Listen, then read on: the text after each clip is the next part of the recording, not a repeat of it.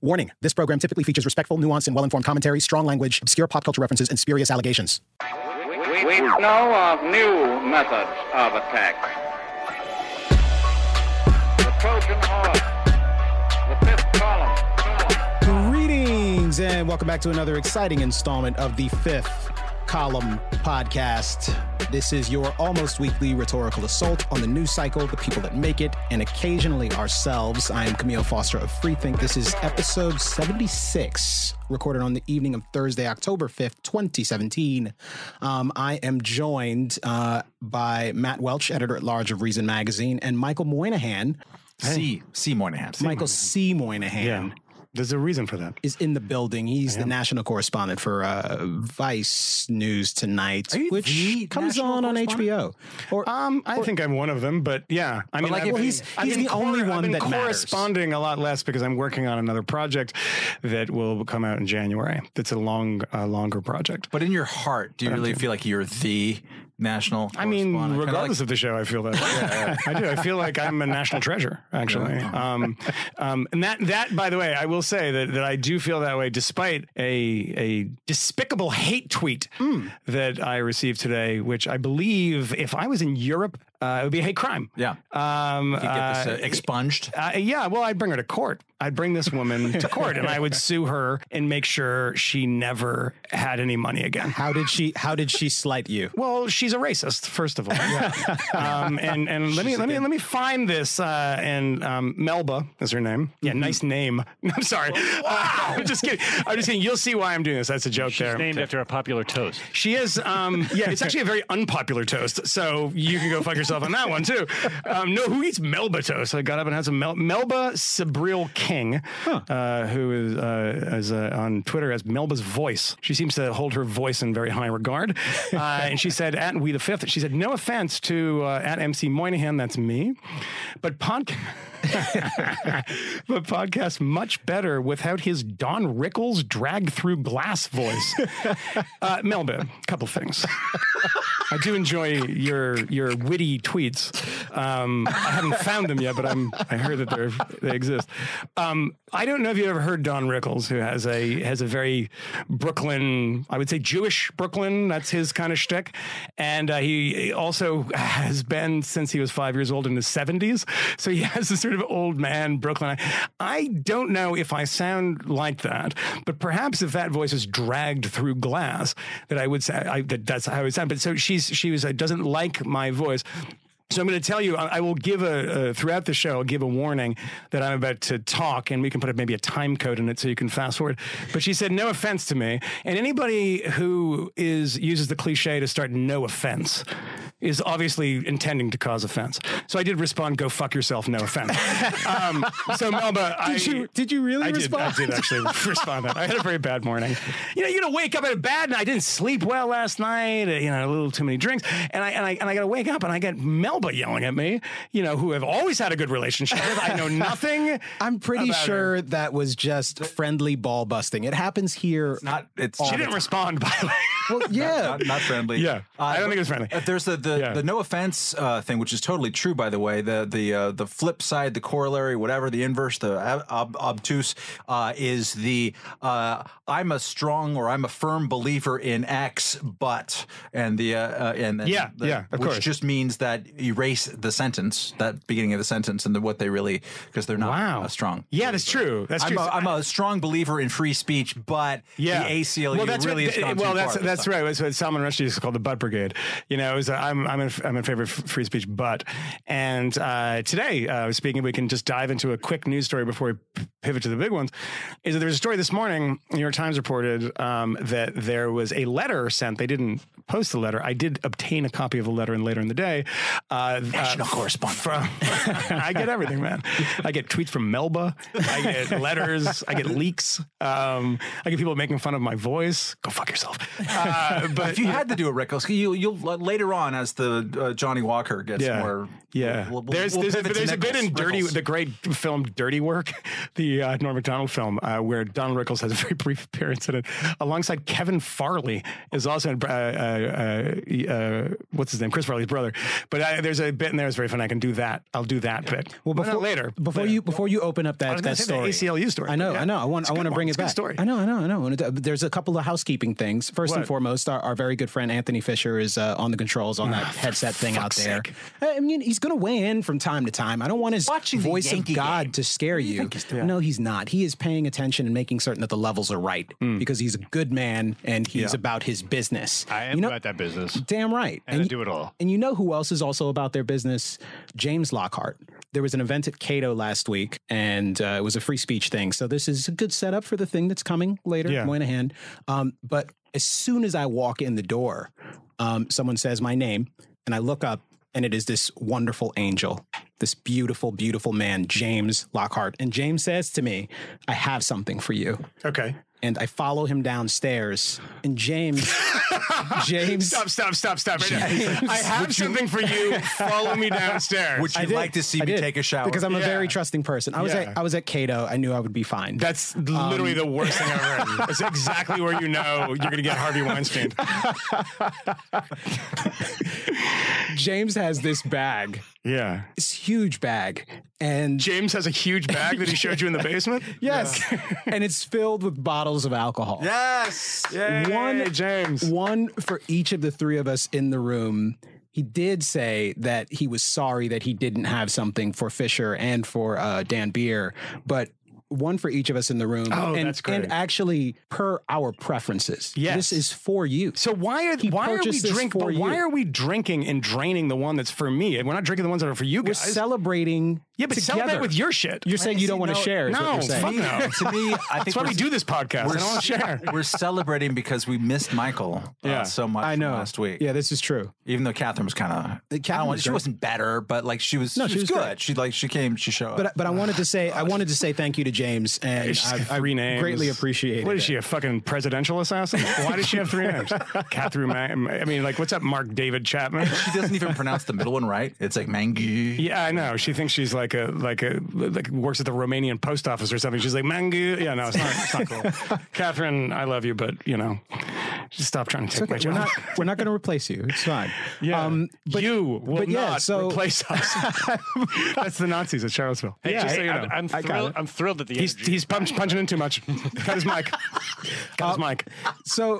So we were talking about free speech. I was talking about that at Cato. I also talked about it at Rutgers earlier this week. I had the weird experience of being part of an event that is being protested, where there are police officers. There's a gauntlet of security guards who are checking bags and doing all of these things for the students. No, this is at Rutgers. This is at Rutgers. Yeah. I mean, I get inside, we do the event. I open in my magnanimous way, and I am very gracious. And I say, we all agree and we care about the same things. We might have different approaches. Let's work on these things together. Within 15 minutes, kids are standing on their chairs, screaming Black Lives Matter. They're standing up, disrupting the entire event. They ask for questions from the audience. Rather than raise your hand and be called, since no one's hand rushed up right away and you would have been either first or second, you just wait until we select someone, hand them a mic, and you run up to the front of the room and say, I'm just going to stop this right here. Well, no. That's how it went? That's not how this works. You know what? It wasn't completely unmoored and ridiculous. At some point, we were able to reel it in, and I suspect that my pigment was helpful in allowing me to calm the storm a little bit. Did you get some black scent? I didn't. No. You should have. No, I kept it very proper. She's gone like full like Eddie Murphy and Mulan. I was in presentation mode, and I was a little flustered because there's something really unsettling about being in a place like that. And I know, Moynihan, you've visited some of these campuses where upset is happening. Yeah. It's a bit different to be at the center of one of those storms. And this is hardly anything like what is going on at at Berkeley. This very much feels like sort of a B team situation in terms of the level of upset and outcry. And even afterwards, I talked to some of the kids and adults who were there, and there were a lot of fifth column fans there as well who were not heckling.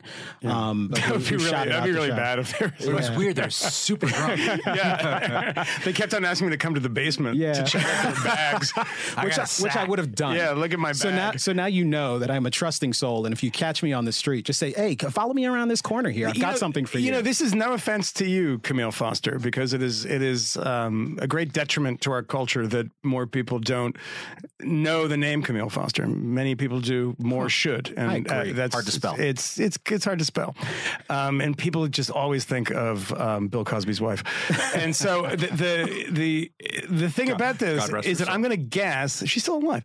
I'm going to guess that most of the people that were there protesting you didn't know who you were. Right? I think that's probably safe to say. Yeah. And you notice that it's just this reflexive thing. It's if you're talking about free speech, it is now the reflex to actually protest some panel about free speech, because that ground, much to the shame of a lot of people on the progressive left, with a lot of exceptions too, by the way, I should say that, has been ceded to people who aren't of the progressive left. So then it becomes something that you instinctively go and protest. You saw the thing that Robbie Suave wrote about, and is now gone, I think because of the post that he wrote, has now gone kind of viral. And it happened, I think, over a week ago, maybe 10 days ago, at the College of William and Mary. Somebody from the ACLU who was coming to talk to students about their free speech rights and about their First Amendment rights was shut down and protested by Black Lives Matter activists, who then, the great irony of this video is he says, I'm here to talk about your free speech. And then they shut the speech down. And he, at the beginning, seems to be quite happy about this and says, yeah, this is what we're here for, about protest and about speech. And then they shut his speech down. And as students were trying to discuss the matter with him after the fact, the protesters formed a cordon, not sanitaire, a filthy cordon around him to prevent people from actually having a discussion with him about these issues. And this guy who had, I don't care about this stuff, but in the world where identity matters more than anything, who had a Hispanic name and was working for the ACLU. Gastañaga. Was that the guy, the speaker? Yeah. I think there were two. There's another. Iña, yeah. And work for the ACLU was shouted down for trying to talk about free speech on campus. Not even a controversial subject. It's not. We have to remember this, that it's not about Milo Yiannopoulos, Theodore Papadopoulos, any of these people. Nobody cares about them in particular. We'll pretend that it's hateful and it's not safe and all this stuff. But if you're even discussing the issue of speech from the perspective of the ACLU, who these, half-wit students have no sense of history, don't know what the ACLU is about, which, has been around for a long time, but most people remember the ACLU from the Skokie March in Skokie, Illinois, when neo-Nazis wanted to march through a largely Jewish neighborhood, a lot of it in the 70s too, a lot of Holocaust survivors, in the suburbs of Chicago. And the ACLU defended their right. The guy who actually, little known fact, the guy who actually led that march, the Obersturmbannführer of the local Nazi party, it turned out later to be Jewish. Yeah, sure. It always kind of happens that way, doesn't it? They're just like, self-haters and weirdos and the rest of it. But that's what we know the ACLU for. The point of this always, why do we have to remind people of this? That defending free speech rights is not defending the fifth column. Maybe people want to take us, maybe they want to shut Camille up on campus, but generally we are in the large spectrum of speech not that controversial. People are not trying. It's for the people who have repugnant views, and so they're there shutting them down with signs that you defend Nazis. What is the problem with that formulation? No, they don't defend Nazis. They defend the rights of Nazis. Nazis are horrible. It's very easy to hate Nazis.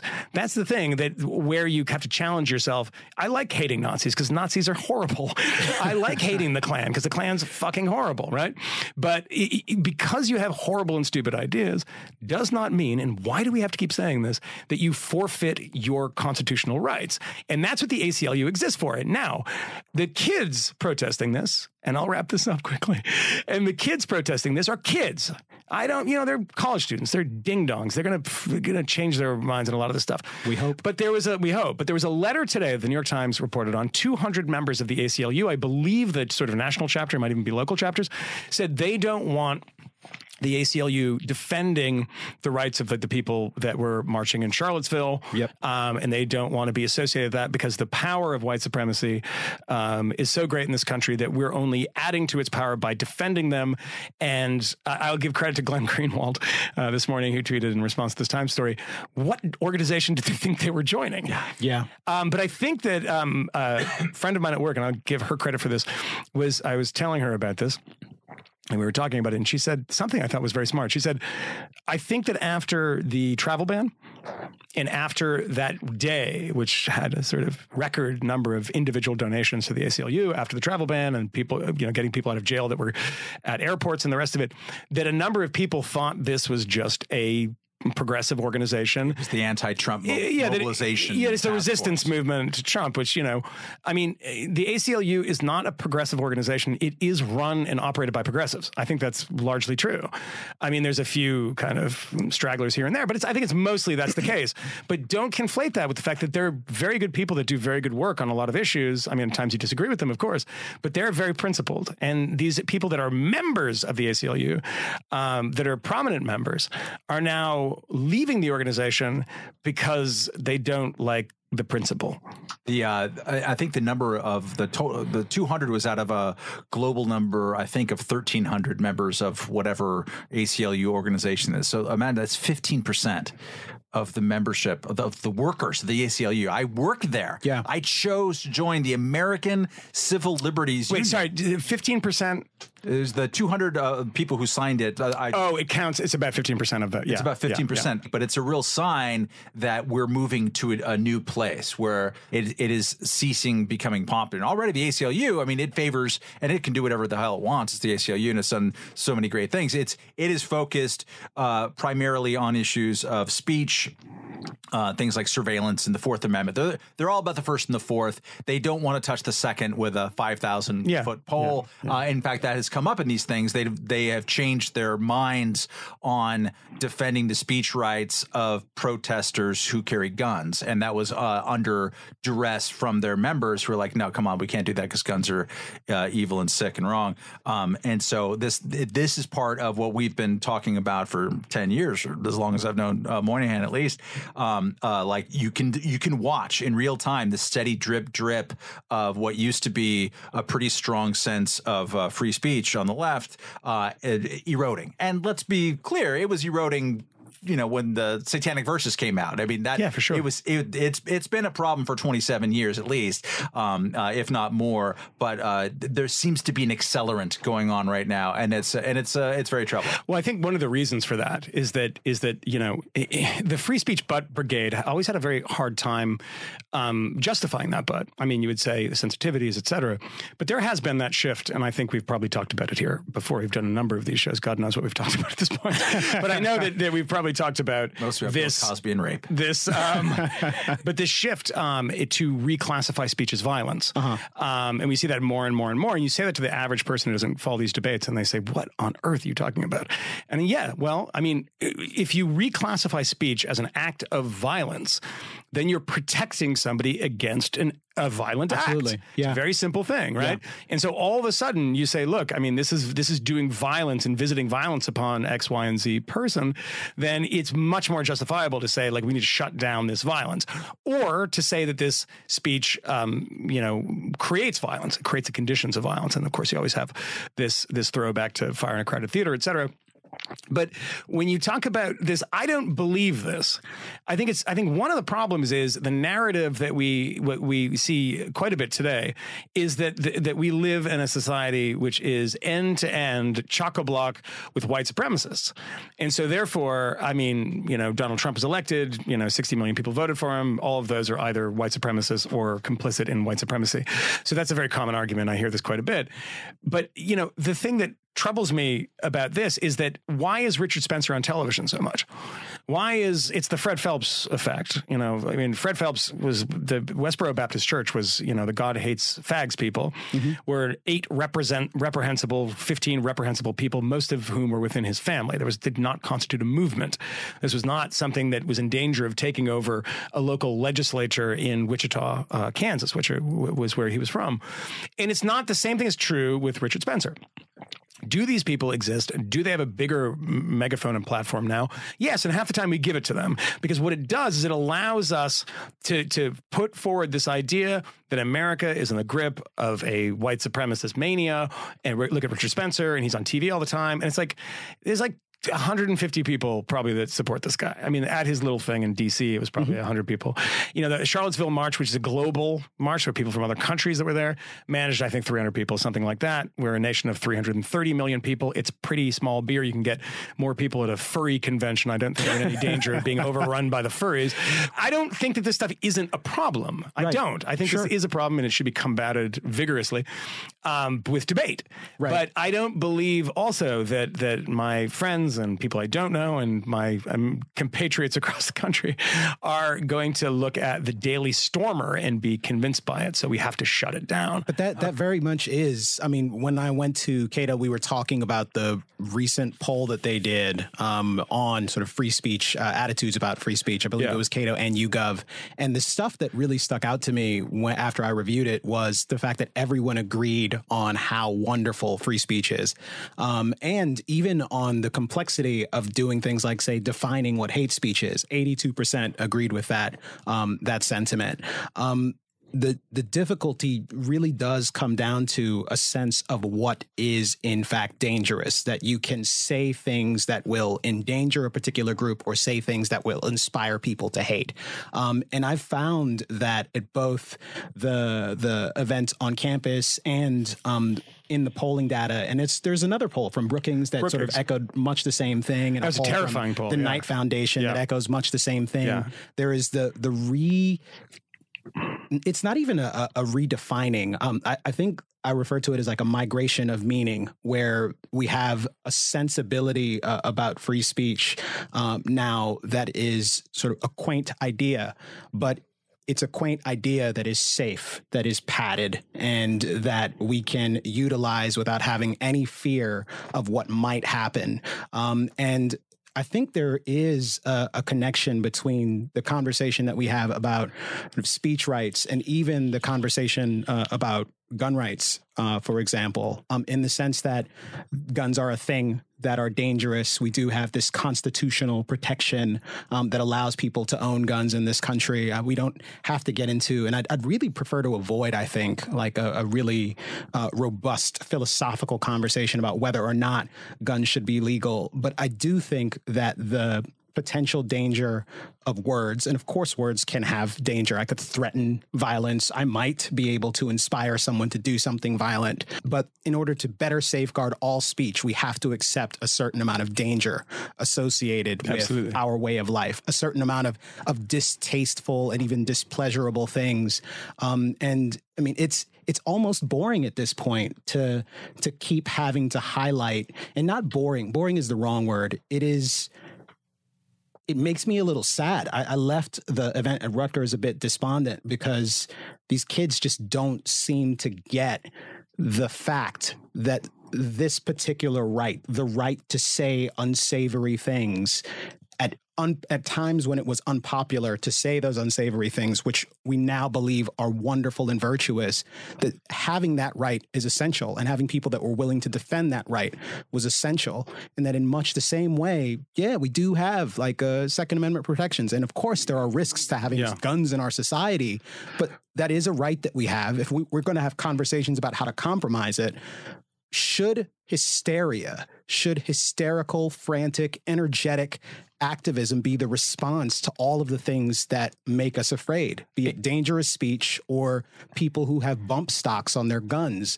Like, should hysteria drive policy? And I think we've seen with stuff like 9/11 and various other places that No, good policy generally doesn't come out of hysterical panics. And I just want to stick my chin out and get punched by all the libertarians who don't think that I'm a libertarian. Say, like, if you want to ban bump stocks, do it. Well, the NRA is fine with it too. NRA is fine with it. I've now agreed with the NRA about something like that. And by the way, quick thing on that. A journalist friend of mine was talking to the person who created them today, and I'm not going to ruin his story on this, but this has not been reported, as far as I can tell, is that the person who created the bump stock, they were banned by the ATF, and the patent was used by another company and slightly modified, and they already actually have been banned once before. I was told this before I left the office. Somebody who's a very, very good reporter, and I was unaware of this, and the guy had his patent used by somebody else. The base patent is used by this other person, is a slight modification to something that's previously been banned. So, and I have no problem with that. No, automatic machine guns are basically banned. That's fine. Since I think 1934 or something.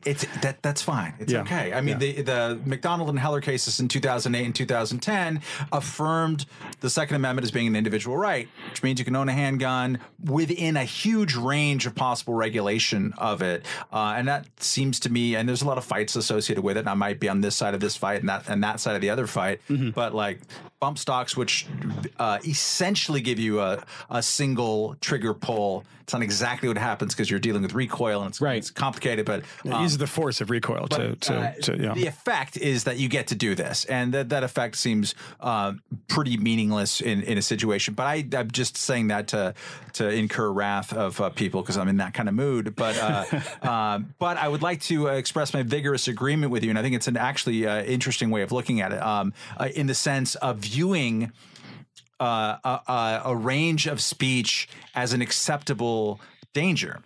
Almost viewing, I mean, it's not without ceding the nonsense that speech is violence, because it's not, and that's a problem, and that needs to be cut off and everything. But that speech is messy and upsetting and problematic. But the whole point of having a big hurly-burly society is that we recognize that you can't, in a security context, you can't just have metal detectors in every single building. It's you can't overprotect. If you start acting in this way, it's going to end up making you less safe and just a less interest. And that, I think, is a very interesting way of looking at it. The other thing I would say, a way of talking about this, Jonathan Rauch, to my mind, has written the best book about free speech in the last 25 years.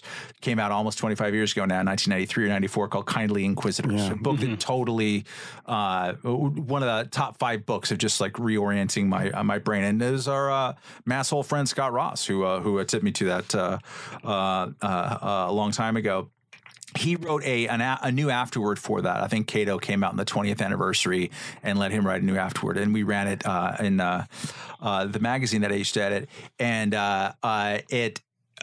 the new afterword or foreword was all about Frank Kameny, who is a guy, and I'm going to mess up the story, but gay rights activist, worked for the federal government, and I think in its national security arena, he was dismissed from the Army MAP service because he was gay, and thus began a super long period of time of him fighting just for basic gay rights. And Frank Kameny was someone who, as Rauch expertly pointed out, was always aware that he wouldn't be able to make his long fight, in which he started off of being in the 1%, in the 2%, not in like the rich monocle Camille Foster wearing 1%, 2% way, but like he's overwhelmingly outgunned by all of good public opinion. And it is for those people who an arena of free speech means the most to, because if you're able to go there and argue, that means to enough people, I can turn 1% into 2, into 4,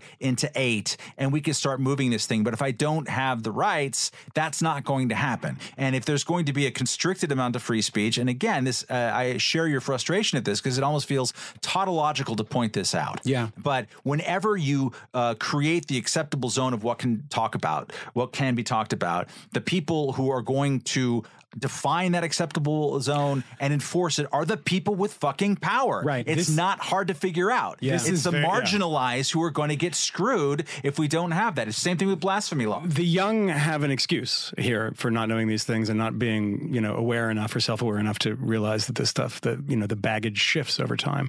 The people in the ACLU have no excuse. The professors that are crusading against speech have no excuse. And all of them come from generally one political direction. I don't see a lot of people on the right arguing against this because I think they feel at this point that their ideas are under attack and their speech rights are under attack. Yeah, they have different categories of speech that they dislike, like burning flags, for example, which they do in the Cato poll. It suggests that they think that is dangerous and is likely to get soldiers and politicians killed. But I think that the key point here is that when you think of these restrictions on speech, when you think of things that we talked about on the show many times, like fire in a crowded theater, look at that Schenck case. And that is adjudicated in 1919, and the Oliver Wendell Holmes famous thing. We've talked about this many times. But I just pulled up the flyer that he was arrested for distributing. The headline in big, bold letters in the flyer is "Long live the Constitution of the United States. Wake up, America, your liberties are in danger." And, of course, he is arrested for this. And it is a Socialist Party leaflet that I think most libertarians would quite appreciate because it is against conscription, because America was inching towards involvement in the First World War. The United States got involved in 1917, 3 years basically after it started. And remember, people, especially these young kids, that consider themselves of the left, is that, this might be your time. The wind might be against your back right now, culturally and politically. Not in the sort of broader sense that Donald Trump is the president, but on campuses for sure, they feel like they're insulated from all this stuff. Is that you're lucky now that people are terrified to offend your group. People are terrified that they might run afoul of some kind of, I hate using this expression, but some PC notion and be chucked off of campus or shunned. And your views used to be the ones that were shunned. Yeah. The Schenck case is your views. These are the Socialist Party of the United States. When it wasn't in your favor, don't always think it's going to be in your favor. That's when, people can, they abrogate people's rights because, it's like executive power. It's like, it's fine when Obama has it. Wasn't so good when Bush has it. Geez, Trump comes in office and he's like got that pen going like crazy. It's running out of ink. That's the first thing. The second thing that I worry about with these people is they say, I understand when I talk to them about healthcare, right? I think they're wrong about a lot of it, but they have a general sense of what their comparison is. Why can't we be Norway? Well, for a lot of reasons. Why can't we be Sweden? Well, Sweden's having a hard time being Sweden in this sense too. But we need to be European and in this sort of single payer, et cetera. You hear this all the time. Fine, that's great. We can have a great conversation about this. When they talk about abridging speech rights, what is the example that they point to? Give me an example of some country in the world that has successfully done this or abridged rights and made things better for minorities, et cetera. Nobody noticed. I mentioned on the show a few weeks ago, a Nazi march in Berlin after Charlottesville. 2 weeks after that, there was a very, very large one in Malmö in Sweden that was marching, I think, by a Jewish community center on, I can't remember what, it was a high holiday, all this stuff. And there were a lot of people there. And I think that even in comparison to Charlottesville, it was kind of proportionally more people at this Swedish thing. Swedes, you cannot say what you want in Sweden. You will go, you'll be fined, you can go to jail, you can do all that stuff. Yeah. There are hate speech laws, and they are there's a category of offense in Sweden called hets mot folkgrupp. It's like hate against like an ethnicity or something, folk group. And so this stuff in Germany, I made this argument on this podcast before.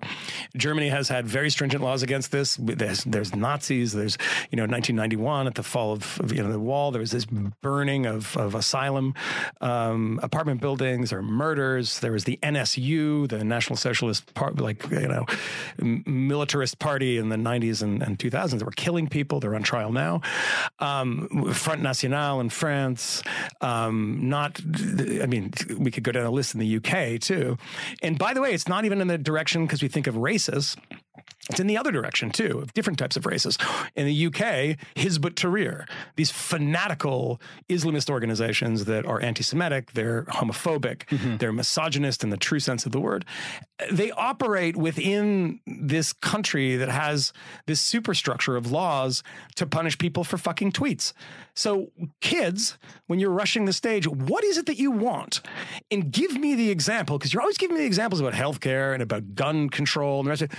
Give me the speech example. What is the speech example? You don't have one, and then the people who really, really push it become totalitarian. You don't want to go to Venezuela. You don't want to talk about Cuba. Maybe they do want to talk about Cuba. You don't want to talk about Moscow and the Kremlin and how they handle speech. So what's the example? I don't know. No one ever says it. They just say this is bad, and if we prevent these people from marching in Charlottesville, that person wouldn't have died that day. Probably true, but what does that solve? They say, well, it saves this woman's life. There's no way that one can adjudicate speech and limit speech based on some prediction machine that a psychopath is going to run somebody down in a car. You just can't do it. I mean, it's a hopeless exercise. So I ask them all, and would love to ask them when they charge me one day. I kind of keep myself out of these situations. But, tell me you want this to happen, right? You want to tell me the example of it working, and we'll talk about whether that's appropriate for America, because sort of a regime of free speech in Romania is not the same as a regime of free speech in Burma, or is it in America? So can we apply this here? If you were on stage at William and Mary or Rutgers or wherever the hell Camille's going on in his college, I wouldn't have this conversation. Naked. I'd be shouted down. No, but if someone rushed the stage when you were speaking, you would assault them physically. Oh, I would love it. Holy cow. I would love it. I would just go 1,000% salvi. Yeah. I didn't. Crazy. Come up here. What's your name? I know your brother. Guy's a fucking punk. Yeah, just go like that. On Rickles on him. Yeah. I'm going to drag this through glass. Yeah. Glass. Yeah. It's funny. Melba probably missed an important lesson about free speech because she had her head in the toilet because she didn't listen to my glassy voice. So can I push back Melba a little bit? And Matt, I know you wrote a piece about the gun situation this week, which I would love to hear you articulate a bit. Really. I wrote a piece about Vegas, but go on. Oh, well, good. Vegas, and not the gun situation. But Vegas, well, at this point, the tragedy in Vegas has become the gun situation. The conversation we are having now is about guns. And in general, when it comes to the reality of trying to advocate for public policy, I try to be rather practical about things. Like, I will push things as far as I think I can. I will accept sort of compromises because public opinion is only interested in so much. While I'm a free speech absolutist, I know that there are limitations on speech in this country that are pretty narrow, but I expect with guns, for example, that there will be some limitations and restrictions placed there as well. I don't know where the appropriate boundary point is supposed to be, but I do know that for me, and I'm reminded a little bit about the unsafe space event that we had at Rutgers, because Mark Lillo is one of the folks, Columbia professor, who wrote a book, The Once and Future Liberal, was also on the panel, as was Sarah Hyder, who I had not met before and was not familiar with her work, but she really great and eloquent and super brave, ex-Muslim who talks about issues with Islam. But Mark Lilla and I were talking, and Brian Satkavich, and I just want to mention him as well because he was also really good. The entire panel was quite good, and the folks at Spike did a great job pulling this event together. I really appreciated being a part of the conversation. And while I said I was disheartened, I feel like going to these places and having these conversations is important because someone has to provide the counterpoint. And I do really feel like there were some moments there where we might have made some meaningful progress, but I keep derailing myself. By the way, I should point out for those of us who didn't go to the event that was in New Jersey, Spiked did tweet a video link of it. Yes. So you can watch Camille and his other four panelists talking about this. Spiked also, just to derail it further since you can't get out of your own tangents, Spiked was born out of Living Marxism magazine. LM, yeah. they also organized an event, I think, at American University in Washington, D.C., featuring Nadine Strawson, former executive director of the ACLU, which is Liberty's organization, from what I understand, Elizabeth Nolan Brown from Reason Magazine, and some other people. And at the last minute, it was sort of canceled, derailed, and we had to hold it at the Reason office instead. And it was a student feminist organization that basically claimed a scout. They're like, yeah, we got this hate speech off of campus. Yeah. It's like, you just banned Nadine Strawson, the former president of the ACLU. Former president of the ACLU, and Elizabeth Nolan Brown as hate speech. Yeah. Nadine, by the way, descended from Holocaust survivors. Yeah. Yeah, I mean, it's just ridiculous. But I mentioned all of this, and I'm talking about guns. Mark Lilla and we actually shared a cab back to Brooklyn from Rutgers. And I think I could sack. No, he didn't. Too bad for me. But he did say that I was paranoid. And he was being cordial. We were having a great conversation. I really, really enjoyed his company. We had dinner and we talked quite a bit. He's a brilliant guy. Really, really sharp. Yeah. I enjoyed his company. We talked about all of my favorite books, which he'd read all of them and knew the material intimately. It was great. But he jokingly said, "You're really paranoid. You just don't trust the government at all." And I said, "Well, sure. I'll accept paranoid. I will accept that there is a relatively low probability of a tyrannical government taking over the United States and persecuting me and completely spying on me and enslaving me and carrying out some sort of Hitler-esque genocide here in the United States. Maybe I'm a little insane. That being said, it's not like it's unprecedented to have this sort of thing happen. It's not like it's unprecedented to have it to be a part of an unpopular movement that wants to obtain some objective, and having firearms, even really dangerous firearms, can actually be an enormously useful tool in protecting yourself and your group. And that is a thing that has happened in this country with civil rights advocates. The Black Panthers? Black Panthers, who would apparently not be covered by they would not be supported by the ACLU. They were regarded as a hate group by some folks.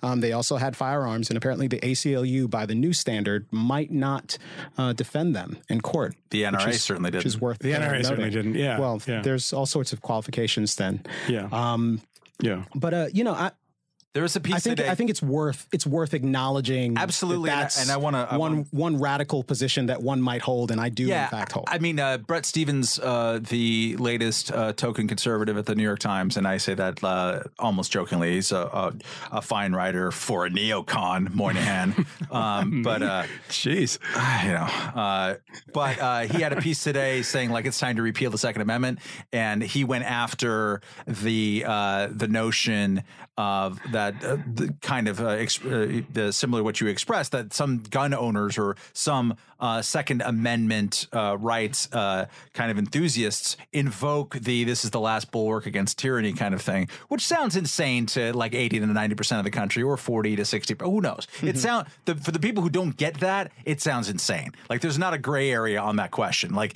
you think we need guns so that protects ourselves against like the tyrannical government? That sounds a little bit weird. I remember going to the great First and Second Amendment lawyer Eugene Volokh of the Volokh Conspiracy in Washington, D.C. Great guy, friend.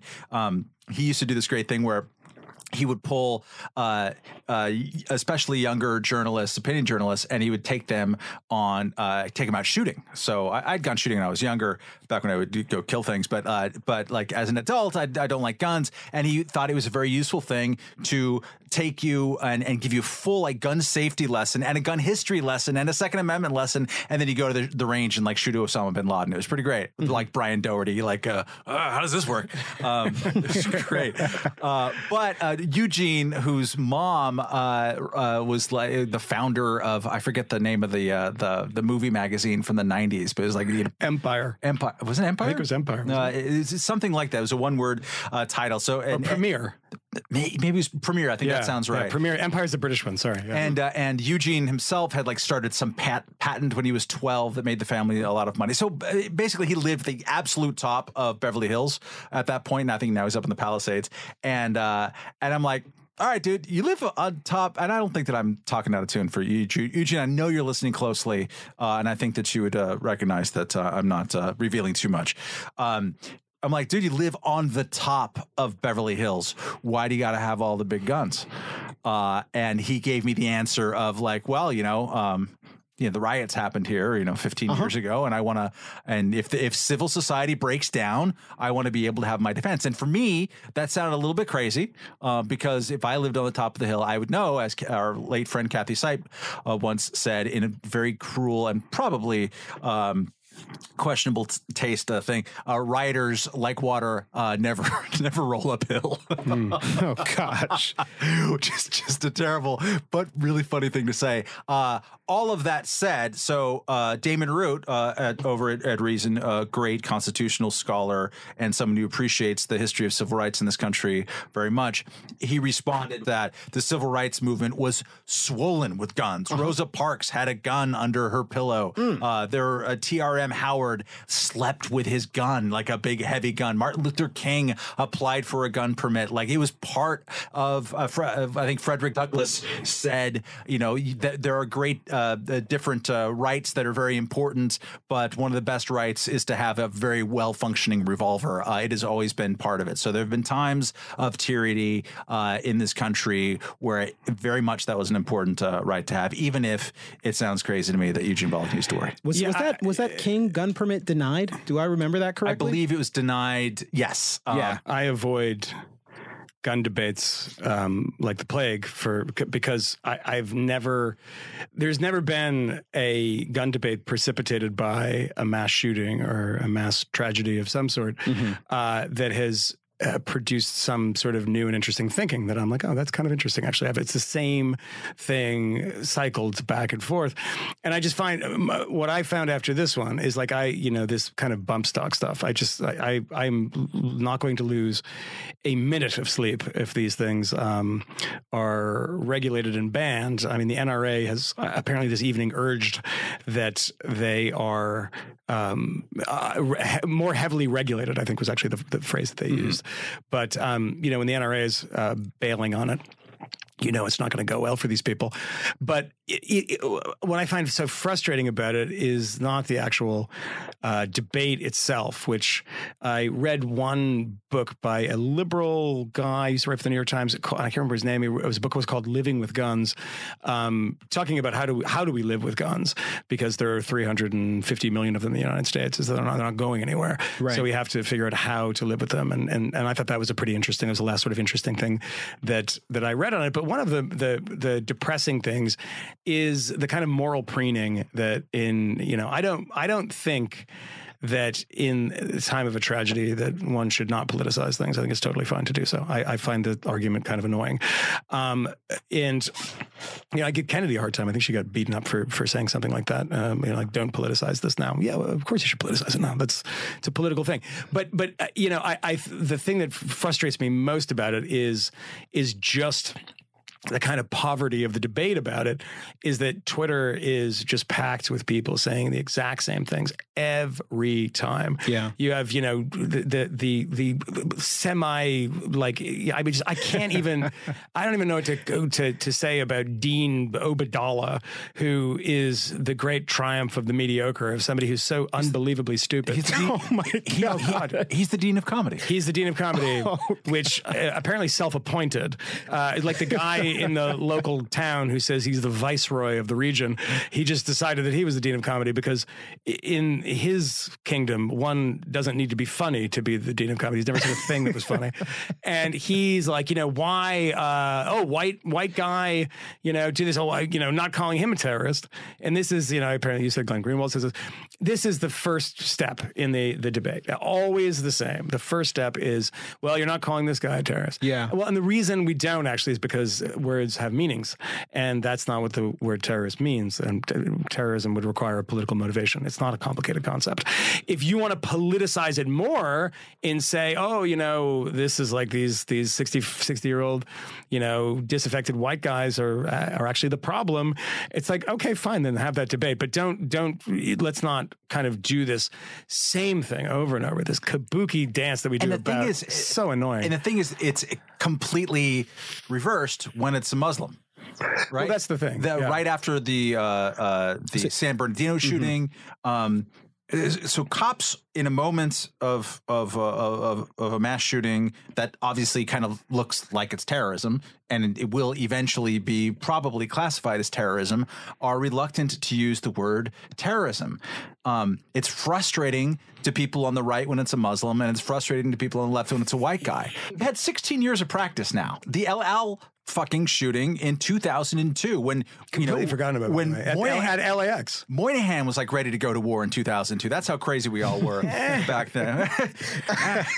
Hey, shoulder hurts. But no, I mean, like we were invading Vermont, maybe. We were on edge then, and bro from Egypt, who had been arrested in Egypt on by having suspected ties to an Islamist terrorist group, lives in like Irvine or some damn place, and is known locally because he was really pissed off at his neighbor for flying an American flag on September 11th, and so put a bumper sticker on his door saying "Read the Quran," and then like put some guns and some knives in his trunk of his car, drove to LAX. It's like, I need to see one airline. El Al is the one. Yeah. There's a lot of airlines in LA. I think I'm going to go to El Al on July 4th. Yeah. The first July 4th after 9/11. And I'm just going to... This guy did symbolism with a very heavy hand, by the way.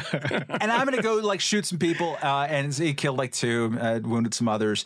And what was the reaction from LA Mayor James Hahn, Gray Davis, then California Governor Ari Fleischer? All the stuff that I just mentioned was totally known within 24 hours. That he had been in this watch list. He had said these things. He had done these things, and he kind of obviously targeted this. Ari Fleischer said we have no reason to suspect this is an act of terrorism at this time. Ari Fleischer, 9 months. Ari Fleischer is the guy that's like, we got to watch what we do and we say. It was like 2002 was a weird time, man. It was really weird. Camille was 10, and he was ready to go to war with himself or with his church or whatever. Yeah, don't jump to conclusions about these sorts of events until we should jump to conclusions. And the reason why it fits your political worldview. The reason why people are, and I wrote a really like angry column for the LA Daily News at the time. I'm like, it's obviously fucking terrorism. What's wrong with you? Ah! But that was because it was kind of the first time. And we've had, again, 15, 16 years of this. This is what they do almost every time. I'm sure there's some cases where they don't. There was a split, a circuit split in New York after the Chelsea bombing. I forget, like a year, 2 years ago, whenever that was. Where guys in court now, actually. Where like de Blasio was like, we don't know if it's terrorism, and Governor Cuomo was like, I hate de Blasio, so it is terrorism, or vice versa. I forget what it was. But so you understand why this happens. Local law enforcement at the time is completing an investigation, trying to smoke out the motive. They probably still have some people they haven't interviewed yet, and they're trying to reassure the public that there isn't another organization tied with this that's about to blow somebody up. Right. That's what they're doing. Yeah. They're not using the dictionary definition of the word terrorism. And eventually later, the El Al thing was classified by DOJ and FBI as terrorism because it was obviously fucking terrorism. But in the moment, that's what local law enforcement does. That's what they did in Vegas. And immediately everyone just jumps up and says, oh, that's white supremacist. It's the ultimate act in white supremacy that he wasn't called terrorist. But we don't even know his motive. But even now, we don't. No, and we saw it with the Jared Loughner thing too. But there are about 5 kind of rote things that it's when you realize that the people servicing us as the reading population, the journalists that do so, are incredibly dim-witted and hew to cliche as much as possible because what's the first thing you see? Oh, you're not going to call it terrorism. I'm like, well, let's just relax. Let's hold on a second. Can we just hold on for a second? No, not going to hold on for a second. Okay, fine. What's your next tweet? I don't want you save your prayers. That's the big one. No more thoughts and prayers. All right. Everybody wants to tell people how they're supposed to act. Yeah. Well, you should get on legislation. Like, okay, you're making a political point. The guy, somebody said thoughts and prayers. You're allowed to say thoughts and prayers if you have a particular political view. If you voted a particular way, you're not allowed to say thoughts and prayers in other ways. And I think Barack Obama said thoughts and prayers. Yeah, it's different. It's different if you've advocated for gun rights. If you've done that, then you can't be the sort of person that says thoughts and prayers because you're unwilling to do the thing that would obviously have prevented this particular act from happening. This wouldn't have happened if you would support gun rights. Yeah, and I mean I don't. Again, this is not an issue that I have any fire for at all. I find it frustrating in almost every way. But there are these series of journalistic cliches that you're supposed to go through. And that's the first two ones are there is terrorism and the one about thoughts and prayers. And so much so that it was a cover of the New York Daily News after whatever the last one was. But look, I mean, I don't think, let's put it this way. You want me to anger Fifth Column listeners? Let me do that right now. I'm going to try to anger you guys. I'm going to get you. Do it in Rickles' voice? I'm going to get you. Yeah. And you're sucking sand. Yeah. This is, forget it. Watch the Dirty Work thing. It's very funny. But look, I think there is something to this, question that nobody is, the sort of NRA types have not given me a sufficient and acceptable and interesting answer to, that why these things don't happen in other countries as much as they do in the United States. I mean, I think that's a perfectly reasonable question. If you're a scientist and you are trying to localize a problem and if it's a disease, whatever it might be, and it keeps clustering in one area, you start trying to figure out what it is about that area that it's clustering in. And I don't think that's unreasonable. That reminds me of like the last interesting Michael Moore movie was Bowling for Columbine, because he actually is going after that question of why does it happen here, not Canada? And he spends some time like going across from Detroit into whatever Canada Stan has across from Detroit, and Windsor. And there's as many guns up there, and it's in many senses more part of the culture here. And Michael Moore himself has at that time at least, he was a card-carrying member of the NRA. He came from a gun culture, and it was a bit of a for sure. But he had some sense of intellectual exploration or empathy, and he didn't have an answer at the end of the movie, which I thought was kind of great because he has answers in his other movies. Like, let's have the Cuban healthcare system. Not a very particularly good answer, but there was a sense of that, and that's actually asking the right question. I think it is actually, why here? I think so. And I think his answer, now that I'm remembering it, is the Barry Sheck guy, the one who's like we're scaring ourselves to death. Oh yeah, which I don't find persuasive. Matt, if I may jump in, he also suggested that it was our war culture, that it was the fact that Lockheed Martin was in Colorado, exactly. That we make weapons of war and we are a war culture. Which is why Matt Stone and Trey Parker blew him up in their puppet movie Team America, because they're in that movie, remember, and they thought that they were very unfairly treated for it. But just not just in the movie though, he also like borrowed the style of animation from the series and used it in the movie. Yeah, which they were very pissed off about. They didn't like that. Yeah, I mean, it's, I used to say this all the time when I lived in Sweden, was that if there's a cultural thing about it, right? And how do you deal with that is, above my pay grade. But I used to say this all the time, if you took an enormous wooden crate of Glocks, right, you loaded magazines into every one of them, put one in the chamber, took the safeties off, and put them in the center of Stockholm, maybe 200 of them in the center of Stockholm. By the following morning, probably 199 would be at police stations. Mm-hmm. If you put them in the center of New York City, I don't think you'd have the same ratio, right? I mean, there's something about Swedes. There's something about, the Swiss. I mean, there's something about, just culturally is very different. The Japanese, I suspect would probably be the same thing. But there's something particular about American culture. I don't know what it is. The Scots would turn them in for knives and start just... Get that fucking knife for it. That's great. It's a loaded gun, right, you bastard. And the next thing you know, he's drunk and he stabs you in the face. Then Bigby shows up. It's funny. I've actually been reading recently and rereading a couple of different books, but I started rereading Steven Pinker's book last weekend, Better Angels of Our Nature, about the decline of violence. And because I'm a bit of a lunatic, apparently, and I just have a difficult time focusing on any one thing, hence all of the tangents, perhaps. Maybe it's all related. That makes good radio. Do you think that's what it is? Yeah, it's good radio. Can anyone keep up? I don't know if they can keep up. Yeah, of course they do. They listen. I got a lot of we listeners. can't, but it's, it's. That's why I'm drinking through this. What the hell is he going to say next? Well, I'm reading Better Angel of Our Nature along with The Rise and Fall of Violent Crime in America, which is an interesting book to be reading, given that we've actually seen violent crime rates in this country go up over the last 2 years, which is something that has surprised me. I was skeptical of it when we first saw it, and I don't know that it will continue. Is it not flat? Well, what we've seen is it's property crimes that are have fallen, but violent crimes, rates of violent crime, have in fact increased. Okay. And some of this is because of the way that we actually do the collection of data around things like crime nationally, and police shootings, of course, which we talked about at length here. But it's all voluntary. But the thing is that it really does seem to be quite difficult to tease out the sort of causal factors. And the fact that we've actually saw a global decline in crime rates coming in the mid 1990s. After a global, totally every single culture had this in the industrialized West rise after World War II. Yeah. It all went up and then it all went down. Yeah. Totally. So weird. it's complicated, and I'm fine having complicated questions. I'm fine talking about things in the heat of the moment. I want us to have productive and useful conversations, not hysterical, ridiculous conversations. I'm not sure if we're better or worse at having productive conversations in the immediate aftermath of bad things happening. I don't know that we have better, more useful conversations anytime. We do here in this room. We do a very good job most of the time on most things.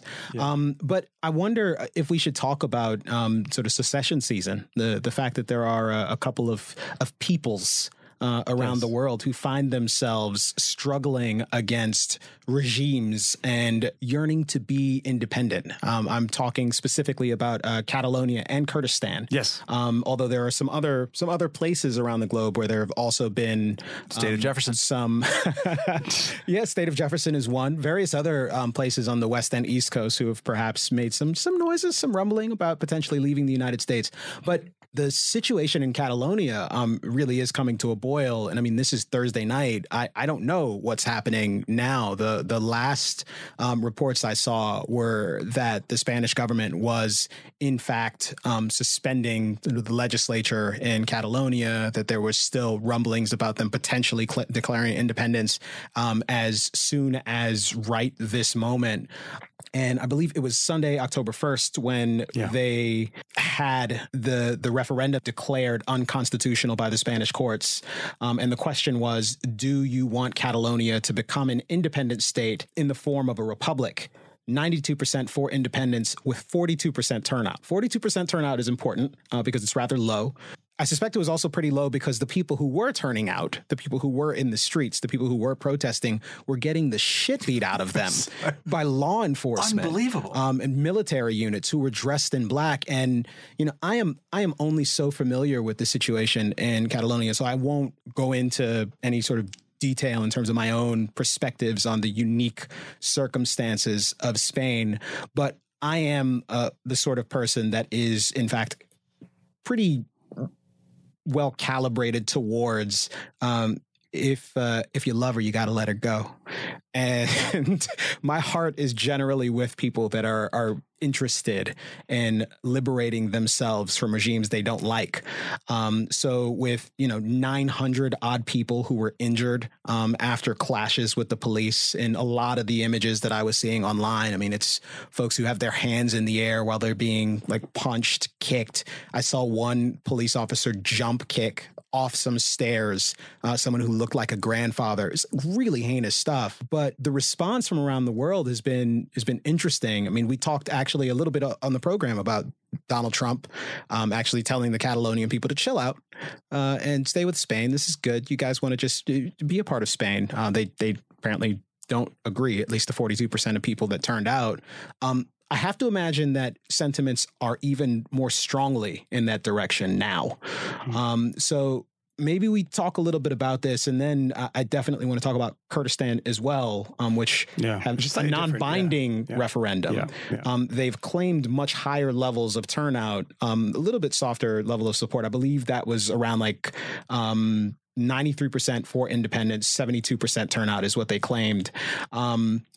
But that was a non-binding resolution. And while there have not been there's been no violence yet, Iraq and Turkey have both made it very clear that they're unhappy. Turkey threatening to close borders, which are essential trading routes for the Kurdish peoples, and Iraq inflicting some financial sanctions on them, as well as demanding that they hand over the 2 international airports that are there in the region. 2 very dicey situations, 2 very different situations for the United States to respond to. In one case, Kurdistan, I mean, the United States has been arming the Peshmerga. So you have a situation where the United States might find the Iraqi government and Turkey, 2 U.S. allies, at war with Kurdistan, a government that has the Turks have been at war with the Kurds for a long time. Yeah, this is true. But the Kurds are altogether dependent on the United States in terms of their military equipment. This is, 2 really dicey situations. So I've been talking a bit, but I would love for you guys to weigh in and perhaps illuminate things. I have 2 different opinions on both of these. I mean, the Catalonia thing is a farce. It's a tragedy for Spanish democracy. I mean, this has been portrayed in the media thanks to the aggressive Spanish police and the way that the kind of civil guards there actually handled this. You can't imagine a stupider way to respond to this. It's absolutely absurd. And I think I don't think it was as bad as people thought it was. It was localized in some places, but it was bad. It was bad. It was not good stuff. And these are not the images that you want. It looks like the 1968 Democratic Convention of people being hit with truncheons and the rest of it. But that has overshadowed the fact that this independence referendum was a complete sham. It was just something you would see, in the People's Republic of Donetsk. I mean, the turnout was low. The ratification of the post-Franco constitution in Spain, which happened in 1978, was done with 90% support in Catalonia. It is illegal what they're doing. It is illegal under Spanish law. You cannot decide to create law that is not Spanish law, which is why the court today knocked all of this stuff down. They've knocked it down before. They've said that the referendum was legal. It was very, very low turnout. Whereas, in Catalonia, in the local parliament, you need 2/3 to get the most basic things. 2/3 vote. It was a simple 50% majority, regardless of turnout, that would grant independence. And this is, of course, constructed by the pro-independence, kind of UKIP of Catalonia crowd. And more importantly is that it wasn't a real election. You didn't have to be in the voter rolls. Anywhere. You could vote anywhere. You could print out your ballot at home. I mean, this is under no sort of international standards does this seem like a fair election. And so even on those merits, you have people saying, kind of braying about the police response. I absolutely agree. But don't let that obscure the fact that this is a part of Spain which decided it wanted to be its own country. And the people who are not going to vote for independence are not going out to vote. They just aren't. That's why you have a 90%. You look at the polls and the difference between the polls and the actual results, which is 90% to like 40-odd%. I mean, this is a setup. And, the Spanish police and the Spanish government, the central government, like ripping those ballot boxes out. I mean, good God, let's do the cliche. It's bad optics. Don't do it, man. You can debate these people on these points and make them look silly. But, the European Union doesn't want this. I mean, are they going to nibble into the Catalan parts of France? I mean, this opens up the gates of hell for independence movements, of small breakaway independence movements that are, they're going to screw up every country across Europe. And this is not something that the European Union is looking forward to. And of course, Catalonia that's a Brexit on a small scale too. These are not people that are going to be part of the European Union. The European Union is not going to welcome them. You're just going to have this big thing plopped in the middle of Spain that's going to cause all these difficulties. It's bad for Spain. It's, undemocratic in almost every way. The police response was horrifying. But, look, this was done poorly on everyone's side here. Well, actually, I would say that the Catalan separatists, it was done brilliantly because it was a PR victory for them. Nobody got killed for no fault of their own in some respects. I suspect suspect they knew that this was coming. I mean, there was a Francoist response to this. The Spanish police are not known for being kid gloves about these things, whether it's a G20 or whatever kind of big financial meeting and the Spanish Marxists are on the street. And I mean, this is rough stuff. I mean, this happens in America, and you have 9 Ken Burns documentaries the next year about impending fascism.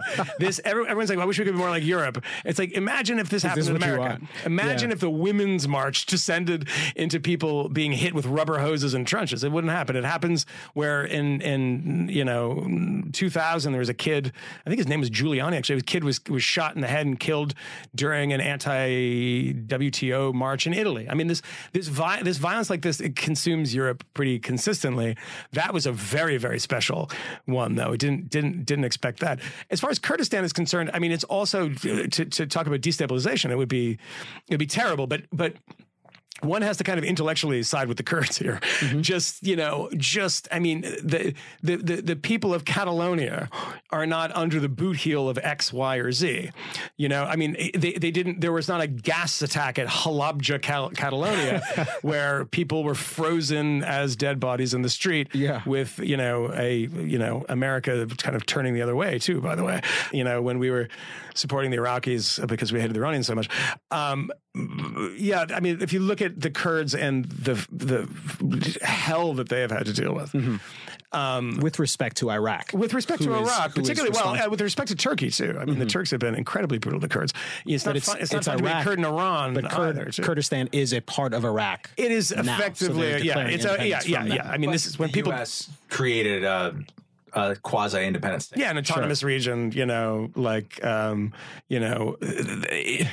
it's a tough situation. I mean, you need Baghdad to not be very annoyed if you're supporting Kurdish independence. You need Turkey, despite the fact that the fallout between the West and Turkey has gotten to a point. Fethullah Gulen is like in a camp in Pennsylvania, and they're like, hey, he was responsible for the coup. Can you send him back? There's a lot of bad blood, and Erdogan's people beating everybody up everywhere they go.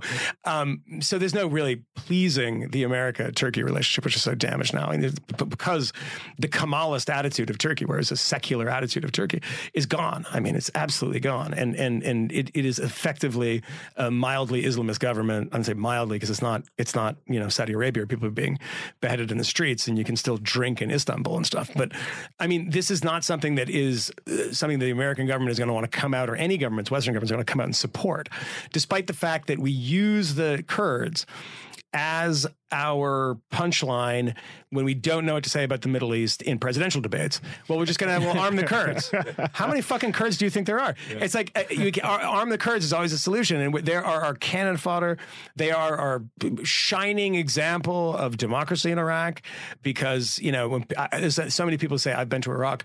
I haven't, but people tell me like I've been to Iraq, and then you realize that they've been to Kurdistan, which is like Erbil is a pretty bucolic place compared to going to Mosul or something. So I mean, they've done pretty well for themselves, and they deserve some sort of credit for, in a region which is absolutely chaotic in almost every sense, in every place, that there's an island of Kurdish tranquility there, comparatively, right?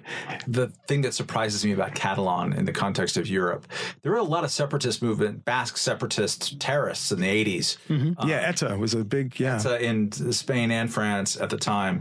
And I think to the surprise of a lot of people, the advent, the strengthening, the deepening and the broadening of the European Union, that absorbed a lot of the energy, a lot of the kind of, what did they call it? The European Union of Regions, where they emphasized local flavors within countries, saying you're part of the European overall construct and we appreciate your regional differences and things like that. And a lot of that sentiment got tamped down to an extraordinary degree in especially Western Europe. Meanwhile, in Eastern Europe, you had the creation of a dozen countries that didn't quite exist before on the periphery of Russia.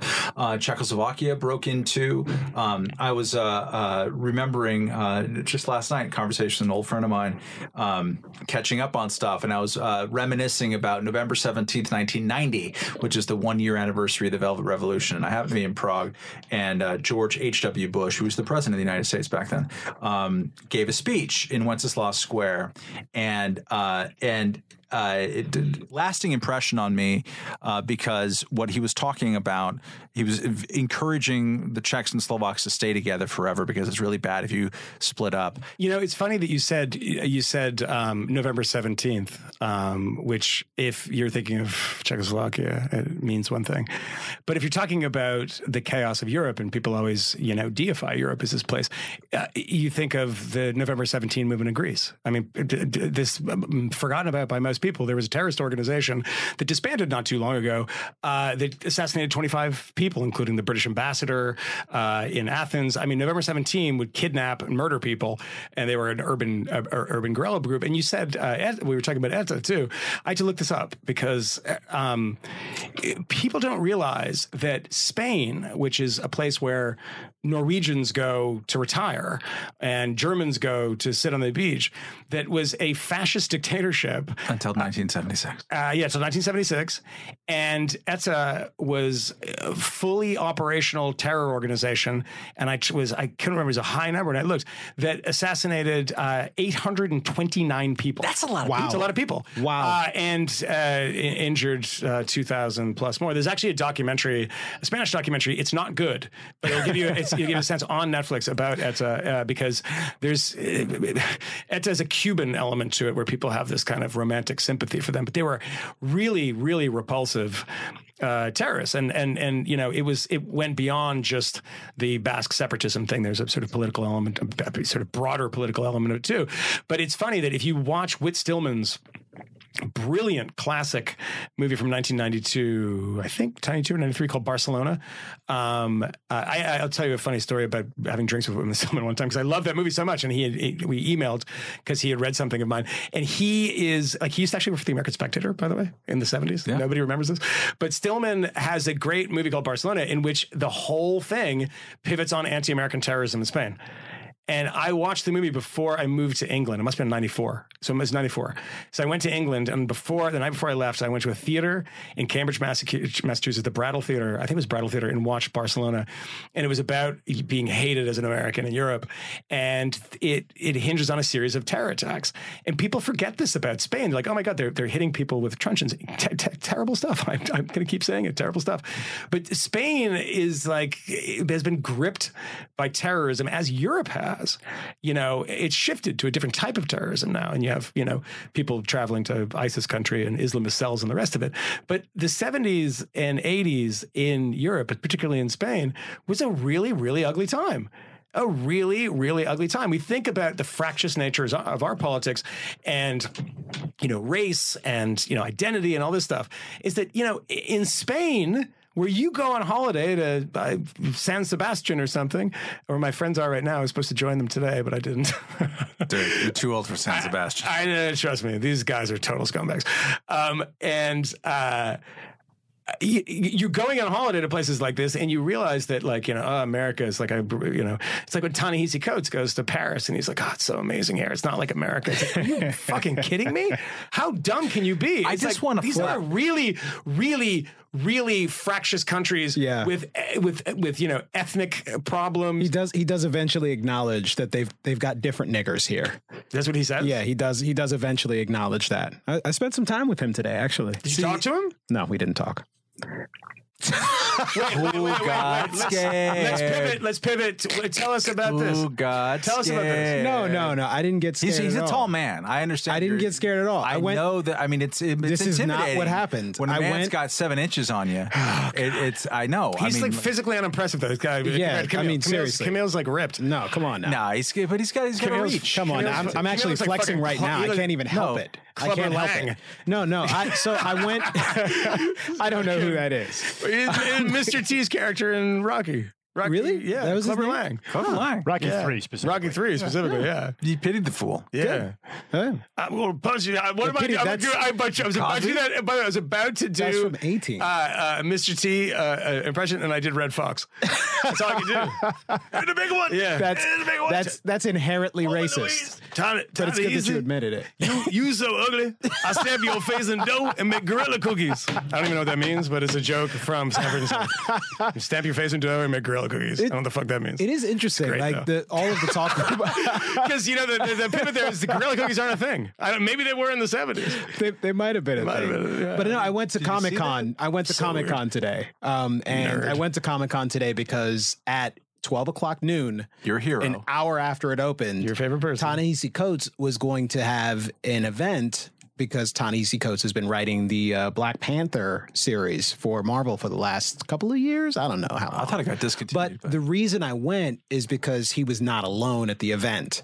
A friend of mine from college, a kid named Jason Reynolds, who actually just wrote a young adult novel adaptation of Miles Morales, who is the new younger Spider-Man person in the Marvel universe. And my friend Jason actually wrote this adaptation for Marvel, and he was on this panel with Ta-Nehisi, and I went, and oddly enough, I was wondering, like, do I ask a question when the time comes? Do I talk to him afterwards? Do I try to do in person what I've been unable to make happen from afar? And I decided no. I'm not going to do that, despite the fact that I was somehow magically moved from the back of the line to the very front of the line, because when I arrived, I hate lines, and I just did some jujitsu and found that I was the first person inside. No, I didn't spend any money. It's my aura. I go and I'm at the front of the line. I'm let in first. I am placed in the front row, and I'm just there, like waiting for this event to start. I'm like, man, there are so many reasons why I could like create an incident, but this was wow. I love you didn't say like have a reasonable discussion. No, like, there was no opportunity for a reasonable discussion. That's the thing. I mean, it's an event at Comic-Con. The kids who are there, some of them admire Ta-Nehisi, I imagine, for his political polemicist work. I was there because my friend Jason is on stage with a very accomplished writer whose work I don't have any affection for. And I've never read his comic, but his other work I have no affection for. And I wanted to support Jason, so I didn't go and create any sort of incident. And I will say that of all of the things of Ta-Nehisi's I've been exposed to, this was the least cringeworthy and was occasionally endearing. And I am glad that he so graciously ensured that my buddy Jason got like a lot of shine and continued to turn the attention back towards Jason. Yes. So really, really happy for that. It's a sellout. All of that said. Can you stop talking? I'm talking to Matt Wilson. Are you hearing this? Yeah. Did you hear what just happened? No, yeah. That was like amazing. It's like when you get close to the jock and you sniff it. Can we drop in the audio right here where Patty Hearst says, "I am Tanya. I am a revolutionary." You have just been captured by the Symbionese Liberation Army, and you are in love with your captors. No. Yeah. All of that said, Ta-Nehisi, death to the fascist cockroach that plays on the people. Ta-Nehisi made headlines this week because he shows up on late night. And he shows up on late night, walks out on stage to thunderous applause from the crowd, sits down with Mr. Colbert, who proceeds to interview him, who initially refers to him as a genius, knowingly saying, well, I know you guys don't like to be referred to as genius, MacArthur Grant recipient. And Ta-Nehisi blushes, physically blushes and covers his mouth like a geisha girl and turns away. And I'm not diminishing his masculinity. This is physically what he is. You definitely, when you compared him to that's Japanese what he did. That's what he did. Blushing. And at another point, is also referred to as the leading black intellectual. And in this very interview suggests that he is not optimistic about the prospects for America. That he suspects that we are in deep trouble, and at some point at least suggests, I don't know what's going to happen. You should talk to your priest about that. Wow, I'm sad I didn't get that. We watched that interview. Yeah. It's like watching Rasputin in real time. It's the thing. It's the thing about the guy that I find like so confusing. And I suppose you have to stay on brand, but you've just experienced this thing. You're on national television. You're being celebrated. You're being filleted. We've been criticized for using words like that on this podcast. We have on television. Yeah, he means him and Anthony Fisher was online. But it's okay. But we were criticized by Fisher. Or no, listeners? But Anthony Fisher was criticized by a listener online. We don't have to get into that. I bet Mel. Yeah, but he said. But when he does talk, he talks about people getting filleted. But do you think Melba's still listening? It happened. I don't get it either. It's okay. It's all right. But at any rate, I'm just saying that when you are this successful, when you're this enormous, when you go to Comic-Con and there are people sitting on the floor because we've run out of seats. They'd been waiting in line for an hour before it started. You are not only the most celebrated writer in the country on any given day. When you write something, it's a national media event. When you write something about the desperate awfulness of America, the dire straits that it's in, your conviction, your certainty that the reason why Donald Trump won the election is only exclusively because of his whiteness, something that you've never felt the need to substantiate because everyone just agrees on this point. It's odd to me that you can still be filled with hopelessness. It's just not credible. It's just not credible. Or it's consistent. No, but it's not credible, dude. Honestly, I watched him today and he's making the room full of people laugh.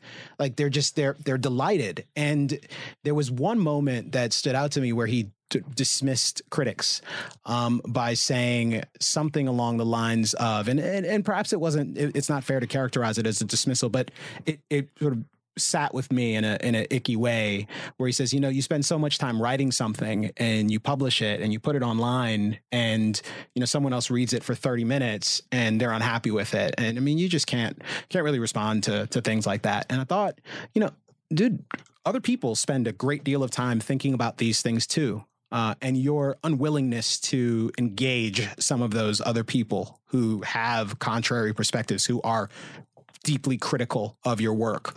But we've set up this thing with him, which is very particular, that you don't have to engage with those people. And I think that's one of the tragedies of the way modern kind of political discourse, particularly around this issue, I don't want to talk about stuff like this ever. Mm-hmm. Why would I want to talk about it? What good is it for me? And that's cutting off a number of, not myself, I probably don't have anything to add to it, but people who do have things to add to it are just cut out of the debate. And I've said this a million times because I wrote this a long time ago, this exact sentence, and I've said it on the show a bunch of times, and I hate to repeat myself, but when the most toxic charge in public life requires the lowest evidentiary standard, it does exclude a number of people from the debate who are simply worried about their careers and worried about, do I need to wrestle with this when I can talk about Catalonia? When Ta-Nehisi Coates is like, I don't have to bother with that shit. He's right. He doesn't. I mean, and you see there, it's left again.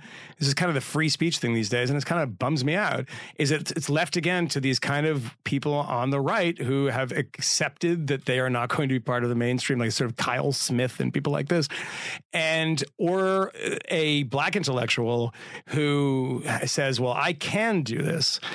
Thomas Chitterton Williams, who wrote something very good, is a really smart guy. London Review of Books, and was criticized because he wrote a kind of nice review of Coates' book in the Washington Post, and then he wrote a longer, more critical review in the LRB. And that's people like the guy that you mentioned in Commentary, who is like a liberal Jamaican American professor who's been critical. But I find it so oppressive in a way. I suppose I shouldn't use that word in this context. I'd be jumped on. No, I say it's okay. Yeah, well, I put it this way. It's suffocating is probably the better word. There we go. Is that, I mean oppressive in maybe the second or third definition in the OED. But it's like, it is suffocating to the fact that I used to really like talking about this stuff. I used to really like reading about this stuff, because I thought I didn't have any answers to it, but I would read all these weird people on these issues and come up, oh, maybe that's true. Now I don't even bother. What is the point? And that's the way it's designed. I mean, it's designed to be a trap in which you will be accused of, white white privilege or something, or you know, being part of the white supremacist sort and of. The valves for like you can't. I just don't. One final thing is that we've diminished these very powerful and potent phrases that exist for a reason. White supremacy is something that I would define as people who believe in the supremacy of the white race. Very straightforward, and that's no longer the case. I sent you guys a link while we were doing the show of somebody at Slate writing a piece about the white privilege of TSA PreCheck or something, which is like $80. That's all it costs, you know. It really, and that's it. And you don't have. I can't recommend it high enough. I mean, it's so good. And if you don't have a criminal record, and if you have like $80, that's all it costs. But it's like this is like the moment. It was something. Platinum and Centurion, Amex will reimburse you. Yeah, that's true. That's true. And it is true. My platinum, and I keep on missing the meeting to set it up. Speaking of the African American Express card, we got to get out of here and have Camille start buying us drinks. Yeah. So we should probably talk before we go though about the Harvey Weinstein letter. Yeah, I was gonna say, mother of all some idiots wrote this. Please. And explain to us what happened, Matt. So I've dabbled in slightly more than Moynihan did. Full disclosure of our methods here. So we text each other before the show, and the texts usually go like this. Here's the door code to the studio. Who's gonna, is anyone gonna buy beer? We didn't really do that tonight, but whatever. Or what's the alcohol situation? And then is Moynihan gonna show up? And then that's a recent thing. And then like Moynihan, I'm gonna be there in 10 minutes. I need to murder someone on 34th Street. Yeah. And so we're going through this, and we got that text message from Moynihan, and we said be prepared to read the Harvey Weinstein letter in dramatic whatever voice, Don Rickles and glass voice, as it turns out. Otherwise known as my normal voice. Or normal voice. Yeah. And he said, text it to me so I can have a look at it. Harvey Weinstein, chairman, CEO of Miramax, legendary kind of Jabba the Hutt figure in independent cinema, a heavyweight. They always kiss his ass. He's in the front row of the Oscars. Incredibly damning piece in, I think, the New York Times is the first one, but there's a cavalcade of pieces coming out against him, of him just saying things to people like, come in here, baby. You want to see me take a shower? Really? To like Ashley Judd. Yeah. So women on the record. I'd be impressed if he said it to Winona Judd. Women on the record, some of them famous, some of them not. It turns out he has settled 8 sexual harassment lawsuits. He's like, he has more of a paper trail than Roger Ailes did, than certainly Eric Bolling did, and these other people. I don't think he's striking out every time. He's probably a volume shooter. I mean, it sounds like he's a volume shooter, and it's similar things, like a woman on her first day of work coming in. He's like, I'll make you a star, baby. You're gonna go far here. Come over, give me that loofah. So sexy. And he's a big fat shit. I mean, he's an ugly son of a bitch. Yeah, just oily, awful. And so these stories are coming out, and we've heard about them for like the last 2 days. It finally came out today, and I don't know if the letter came before or after the story. They published it simultaneously, but he sent a letter to the New York Times. And we have this regular feature called Some Idiot Wrote This on this program. And who came up with that name, by the way? I did. Was it you? Yep, totally me. I actually thought about that the other day. I can't remember who thought. Yeah, no, it was me. Yeah. Wow. Okay. He's very confident with that. Yeah, he's very confident. I'll give him credit. I'll give him credit. It's pretty good. So that has stuck with us. Of all of the things, is this some idiot sexually assaulted this? I mean, 'cause that's the piece of He's writing. A scumbag, yeah. So we sent this. Fisher sent this to Moynihan to read, and Moynihan, good on him, understanding the art of the situation as a thespian. Yes. As someone who knows both Red Fox and Don Rickles, the whole span. That's right. Between those men and everything that encompasses about modern America and black bodies. Yeah. So he reads about a third of the way through. It's the first 2 sentences. First 2 sentences, and he says, I can read no more.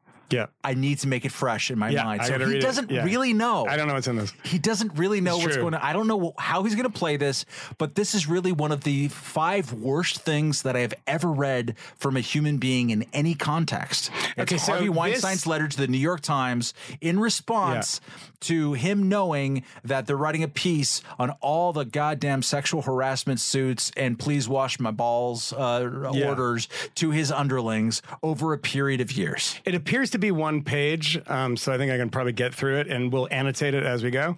And I will just do this in the same voice that I do my work that I do during the day, as if I'm reading a script. So I don't want to do Harvey Weinstein's voice because I'll probably get in trouble for that. So let's start with the sentence that I read. This is the top of Harvey Weinstein's apology letter.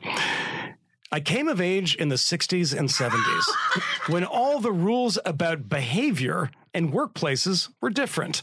That was the culture then. I mean, it's actually not really true. You watched Mad Men a whole bunch and you thought like it was still uncool to take your dick out in like 1965. And by the way, you were like 18 years old. So if you're like the guy in the mailroom taking his dick out, you're just an asshole at that point. You don't even have anything to trade. There's no horse trading here. Moynihan, my dad, they were in the workforce in 1965. Sure they were. And your dad, I'm sure, is a douchebag. And my dad... He's dead, so thank you very much, but go ahead. I said was. Yeah, well, okay, thank you. Respect. My dad, I wouldn't call him a douchebag, but neither of those guys were taking their dicks out. I assure you that this was not okay. Or having their secretaries come in. Was it more common? For sure. Yeah. But when you're starting that way, you're off on the wrong foot. I have since learned it's not an excuse since the 60s. By the way, that was 50 years ago. That's good. I've since learned it's not an excuse in the office or out of it. To anyone, which doesn't make sense. To what? To anyone? To what? That doesn't connect to the previous sentence. Sorry, somebody should have edited this. Wait, so he was doing the loofah business outside of the office. Yeah, it didn't matter. Recently, didn't matter. Yeah, right? Yeah, he's since learned. Yeah. Well, since he discovered the New York Times was doing a write-up, he's just saying that he honed his craft in the 60s and 70s. He was doing it like 3 weeks ago. I realized some time ago that I need to be a better person, and my interactions with the people I work with have changed the interactions. As if he's at the coffee machine saying like, did you see the playoff game? It's like, no, you're literally taking a single ball out and then like, hey, let's talk about this and you want to be in a movie. That's like not an interaction. That's like harassment versus like sex crime. I appreciate the way I've behaved with colleagues in the past has caused a lot of pain, and I sincerely apologize for it. We'll let the apology stand. I appreciate the way it's not English. It's somebody trying to get out of something. Though I'm trying to do better, I know I have a long way to go. That is my commitment. My journey now will be to learn about myself and conquer my demons. Oh yeah, this is my favorite thing, is because they're individual demons within you. You can't control. It's not about you. Over the last year, I've asked Lisa Bloom. I don't know who's Lisa Bloom. I think she's a well-known lawyer. Okay, I've asked Lisa Bloom to tutor me, and she's put together a team of people. So basically right now, Harvey Weinstein's saying they have a team that is his anti-rape squad that is going to surround him at all times and keep his dick in his pants. Giving him the very important knowledge, which is obscure up until this point, that it's not okay to tell someone on their first day at work at the place that you run that's powerful that they need to come and wash your balls. Quick point about Lisa Bloom. She released a statement on Twitter that includes the statement that Harvey is deeply bothered by some of his emotional responses and has been working on his temper for over 10 years. Over 10 years? Wow, that's it. I think he's working on it. Is he making any progress? Because he's just been working on it. He goes on here after Lisa Bloom. I brought on therapists, and I plan to take a leave of absence from my company. Yeah, that's really not your choice. And to deal with this issue head on. This is like Trumpian in the way it's written.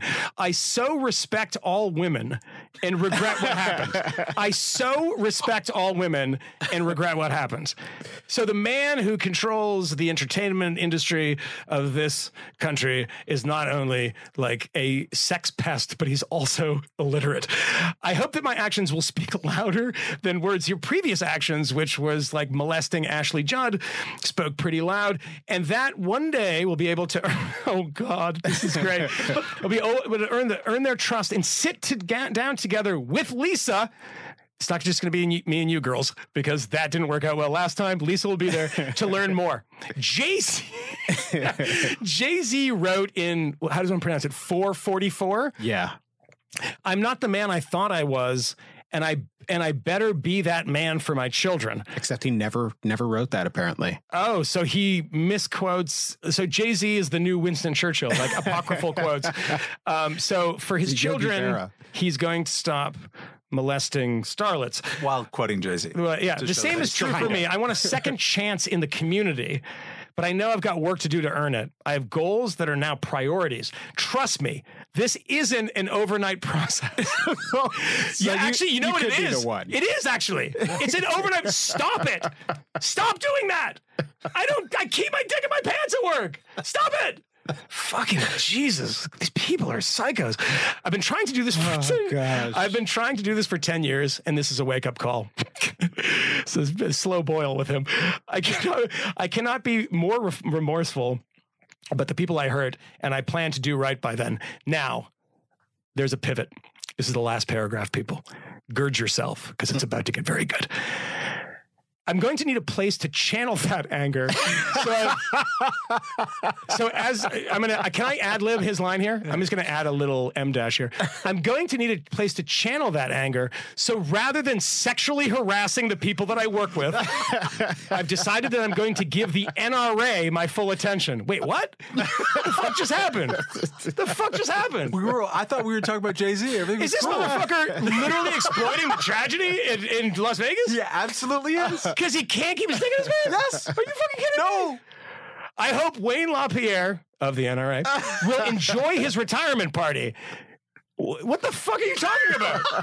He's retiring because you squeezed Rose McGowan's ass? What the fuck is happening?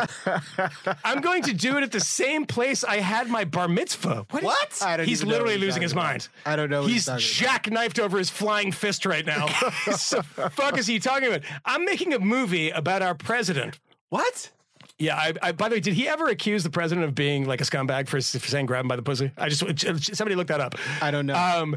I'm going to make a movie about our president. Perhaps we can make it a joint retirement party.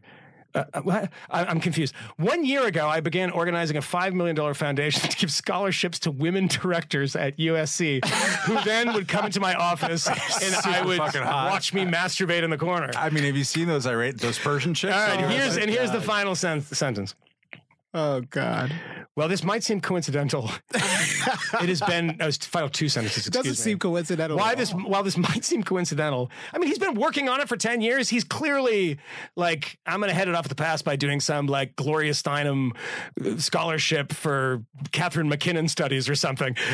While this might seem coincidental, it has been in the works for a year. It will be, oh God, please no. This is the last sentence, everybody. And then we're going to leave you for the day because this is the ultimate. Some idiot wrote this. And we are out on this sentence and it will be named after my mom. And I won't disappoint her. Ladies and gentlemen, Harvey Weinstein, the richest, stupidest man in America. Some idiot wrote this. Keep your cock in your pants. That was fucking crazy. Unbelievable. Unbelievable. I guess I blanked out the bar mitzvah part. Like the Jay-Z, then Wayne LaPierre, Jay-Z, his bar mitzvah, Trump. his mom, Trump, masturbation, I think. Oh my God. I actually, and the hot Persian chicks. I mean, I don't have any sympathy for him at all. As he's an abuser of women. He's going to Lisa Bloom. Doesn't this read like someone Anthony who Fisher might just be at told the me end something. of their rope? Lisa Bloom's mother is Gloria Allred. Wow. Sure. And she also helped take down Bill O'Reilly. Yeah, no, he's hired everybody possible in this situation. He's got a lot of money. all of the guns. And he's suing the New York Times, or he's claiming that he's going to sue the New York Times. He's not going to do that anymore. That letter, for all its cascading incoherence, was also an admission of guilt. So he best not sue the New York Times. Yeah. So Thank God. not specific, but it was like, I'm sorry for the activities. And I mean, the thesaurus was like right next to him during that. Thank God he has tutors now, though. Yeah, he has the anti-rape squad that is around him like superheroes in tight. Well, they can't have tight outfits on because he might get a little frisky. But there we go. That was it. Wow. I gotta go. I've got nothing else. I got nothing. Let's go. Bye. Get out. Bye. We We know of new methods of attack. The Trojan horse